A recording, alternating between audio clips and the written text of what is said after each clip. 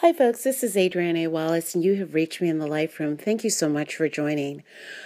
It's been an incredible first 2 months of 2016 so far, and there is so much that we are alerted to.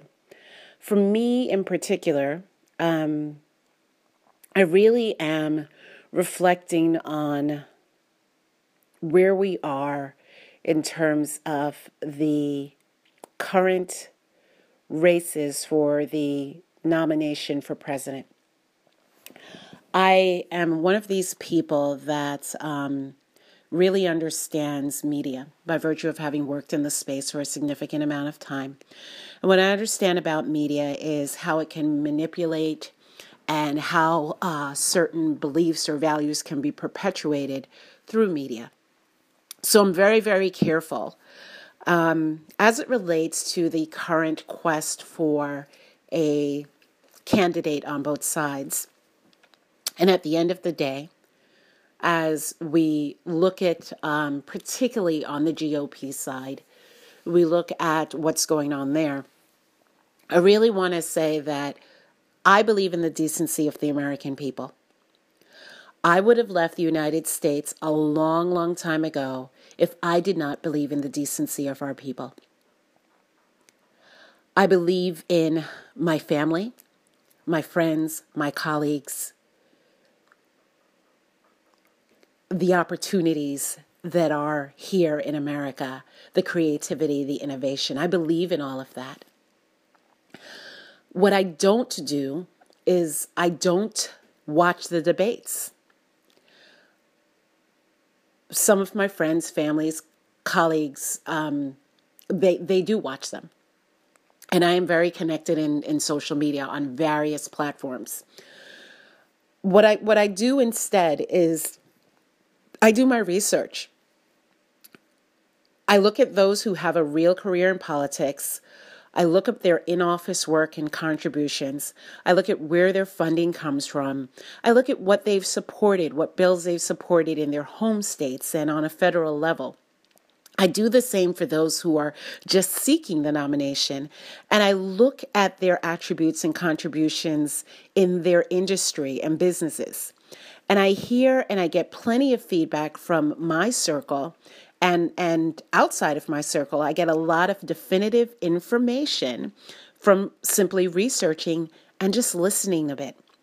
I don't ingest poison or let vice penetrate into my life. So I'm not watching some of these debates. I'm not watching any of them, really.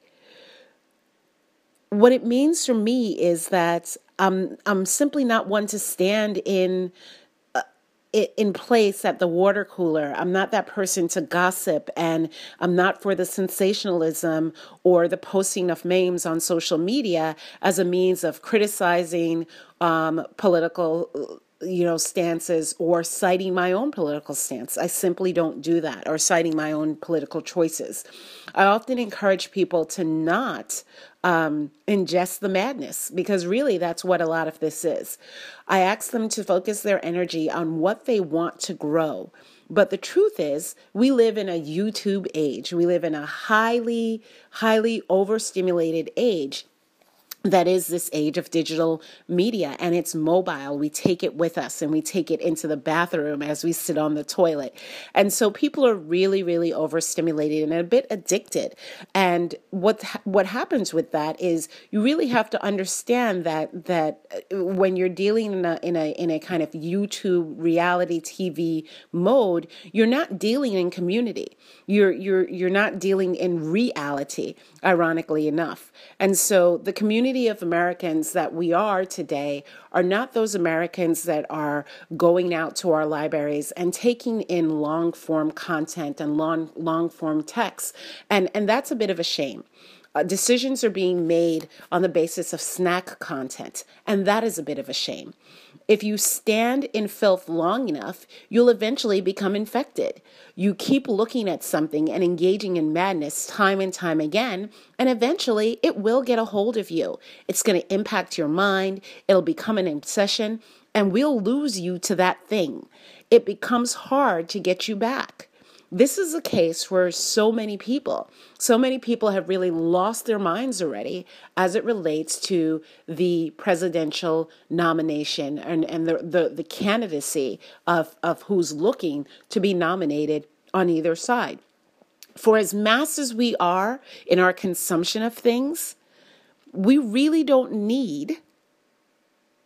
We consume so much that we really don't need. And as grossly overstimulated as we are by popular culture and the false and the negative media and the extremely bad social conditions that already exist, I think there's a common decency that will prevail in spite of all of those things. However, we're a long time away from November. And what is our condition today is the biggest question we need to answer. Where are we right now in this moment? And what is it that we're subscribing to? We're challenged by our own egos. We seem to like to talk and debate rather than take absolute action. And taking absolute action means that, we are doing things that affect the changes that we want to see. I think that no matter what side of the aisle that we sit on politically, no matter what our political choices are, we want our individual beings to contribute well to society. And we want to be able to choose and to reflect a better tomorrow for our children and their children.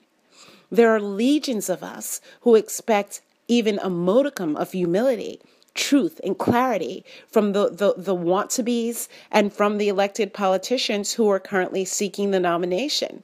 These are politicians. And what does that mean? That there are people with many, many agendas. And all of them are not in your best interests. Actually, in many cases, few of them are.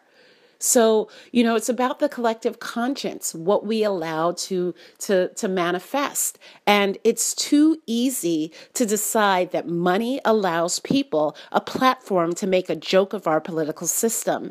The emergence of reality shows in popular culture has permeated our political culture. It's beyond mudslinging. It's a rating game for the media. It's how they gain the procurement of advertising dollars. What would be interesting to do is the next time you decide to watch one of these debates or watch one of these interviews where someone is not showing decency, when that happens, look at what that advertising is that comes behind it. What is really, really being perpetuated here? So here's where we are. And I agree. I agree that the system, the media system, the political system, I agree that it all needed fixing before now. But I don't think you remove all four wheels from your vehicle when you're traveling a long way home and you get a singular flat tire. That has you pulling off the road and saying, I'm not going to continue the road home. I'm going to take all these wheels off. Nobody does that. When you have a singular flat tire that really, really is not allowing the rest of the vehicle to move along, you really get rid of that tire. You may put on a spare very, very temporarily, but it's not what you expect to take you the long way home back and forth on the road of life. And so here's what we have to do. We have to figure out, how do we get home? Who do we get home with to the place where decency resides? And as Americans, we all want to feel at home. We all want to feel at home. And we actually want people who come here to feel at home here and to feel welcome here as well. We have a responsibility to project that decency upon the world. What happened to being qualified? I may want a job as a Fortune 100 CEO, but there are requirements in terms of my professional experience, my levels of education, my history of success in that type of business, and actual accountabilities and just a track record that would be required in terms of decency for me to secure such a role. Now, I can get that by virtue of having those credentials met, and I may mess up, but I need to have those prerequisites filled. We don't get people who are chiropractors to do brain surgery. We don't get people who are foot doctors to do heart surgery. And so we really have to understand what part of the body of the American public we're looking to work on and who we need doing that work. who is really, really not going to be charged by virtue of how they are, who they are, what they do, what they believe in, and what they perpetuate? Who is it that's not going to be charged with malpractice in our political society? And so we've become a society so uncivilized. And this is a society of our choosing and our allowance. It is absurd in the levels of bad behavior that we tolerate. There is so much attention that's being focused on people who undervalue others on the basis of their ethnic origin, their skin color, their faith practices, their religion, their financial status, their level of education, their gender, and or their sex. And those are not the appropriate people to champion this country along. At the end of the day, the vile behavior, the indecency shouldn't be allowed. We shouldn't tolerate it, and we certainly shouldn't be consuming of it. My highest sensibility, folks, and my consciousness tells me that these people are not actually well. You know, we give physical exams for entry into the military. We require extensive training of these men and women to take on the tutelage and the security of our country and the possibility of going to war. We have extraneous standards on intelligence and test scores for the most elite schools in the country. And we are one of the most elite countries in the world. And we require a driver's license to simply drive a car, because we know that lives are at stake every time someone gets behind the wheel of a car. Yet when it comes to seeking candidacy and political office, particularly the office of the President of the United States, apparently we're in a state where anything goes. I mean, anything that's crazy seems to go lately. And we allow that. And we are so powerful that we shouldn't. There is this unsavory quest, and it's a quest for drama, humiliation, anger, and emotional instability. And we seem to be people who just won't look away. It's as if there's a sign that says, "Don't feed the animals." And we're in the zoo ignoring that sign. The truth is, everything that I have ever seen at all the real zoos across the country that I have ever visited in my entire lifetime are far more tame. I am looking at the animal race and I'm saying I have great expectation of them because how I see them behave in the wild and even in captivity. I have watched elk and monkeys and boars and bears and eagles and raccoons, great felines, and even murkrats show greater accountability for each other, a display of order, a show of empathy and respect in their communities, even in captivity.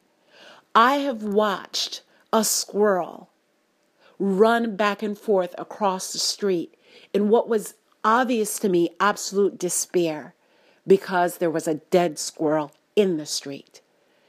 And I don't see that type of behavior, that type of empathy, that type of despair about the human condition, about global warming, about war, about ethnic hatred coming from these people who are seeking the nomination to become the President of the United States. Imagine deciding that you won't subscribe. Imagine deleting a feed that comes through on social media. Imagine changing the channel and not giving the ratings that the machine allowing these to play require. These are reality shows. You can title them Anything Goes or The Amazing Disgrace. But this is what people are subscribing to, and it's so unhealthy. And it's so unhealthy, it's so mind-altering, that I'm afraid that some of the weaker minds among us may not come back. We can dictate the consequences of this gross dysfunction because that is the power that decent people hold. Imagine. Somehow we have lost the notion of what our true power is and how to use it. And I get it. Our history is torrid and shameful in many ways, but we are not beyond repair, and we need not go down this cesspool. We allow so much disgrace into our homes via television, and we let hate, indecency, narcissism, bigotry, and lies dictate the daily conversations and be the entertainment in our workplaces, in our places of play, at the dinner table. And it's also what our children are seeing anytime they turn on the TV or log into a social media channel. We seek this type of entertainment positioned as the road to the presidency versus knowing how it is that our children are doing, how it is that our elders are getting along. We don't know what innovation, what solutions, what readiness and service we can give to our employers and the needs of our communities because we are preoccupied with indecency and disgrace. We put all of these things that are important on a back burner to put indecency as the topic of conversation in our lives. And we can't continue to maintain and give attention to a circus and a zoo where something has obviously gone terribly wrong and human beings are behaving more like rabid animals. We give up on ourselves when we do this. We are worth so much more than the current antics and the disgraceful displays that we're ingesting. Yes, it is entertainment. And that means allowing something to enter your mental space, and in this case, to taint the level of decency, to interrupt your peace and mental well-being, and then take it lightly. That's entertainment. We shouldn't allow for that. This is not some horror film that we can just order up on pay-per-view and decide to stop it at any given time. This is something that we shouldn't be ordering up and allowing a platform at all. We're missing the message that this mess reveals. And what is that message? I believe that the message is that post-traumatic stress disorders, mental illness, sociopaths, narcissists, and the issue of abject hate, the absence of moral integrity, and sexism are to be acknowledged as real and divisive instruments and issues in modern day American society. It is overwhelming, and it's likely to create a civil uprising if we don't get around it. We need leaders, and mainly outside the halls of politics, but within our social systems, teachers, doctors, social scientists, entertainers who have captive audience and a platform. We need those people within our social systems to swiftly and courageously administer care for the pathologies that are being reflected right now. We are seeing a grandstand of the most grave social epidemics of our time on display through the quest for the candidacy right now. And it is not what our children deserve. And it's certainly not what the future generations have ordered up. What we see is a reflection of the attention and the concentration of the unwell perpetuated and come to life in a few bodies.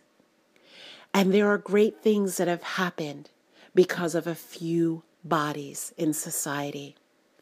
The civil rights movement, the end of slavery, women's suffrage,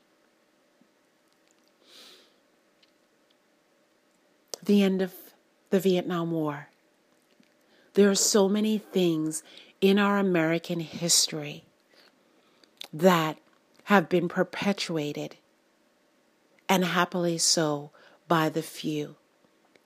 But that faction of the few can also perpetuate great ill into our society if we allow it.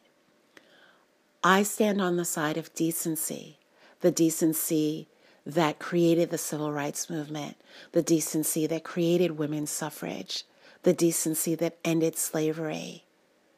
I stand on the right of decency, and I say, exercise your power, American people.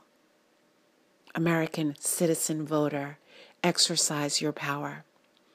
We Americans are being tested, and here's the test. We are being sent on a no-fail mission once these candidates are determined. And that is a no-fail mission that we need to execute no matter what side of the aisle we say we stand on.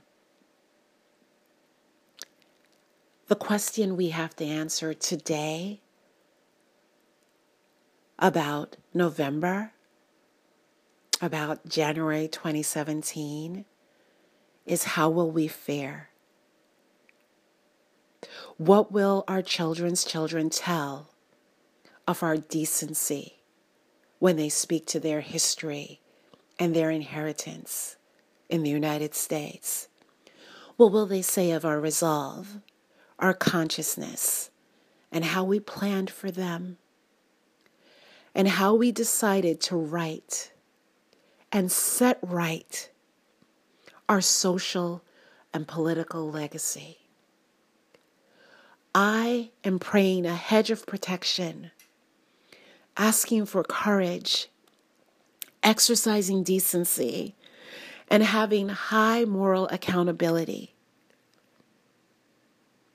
because I believe it is the way. I ask you to choose on that basis if you are well enough to do so. Namaste. Thank you for your decency, your listening, and you spending time in the Life Room.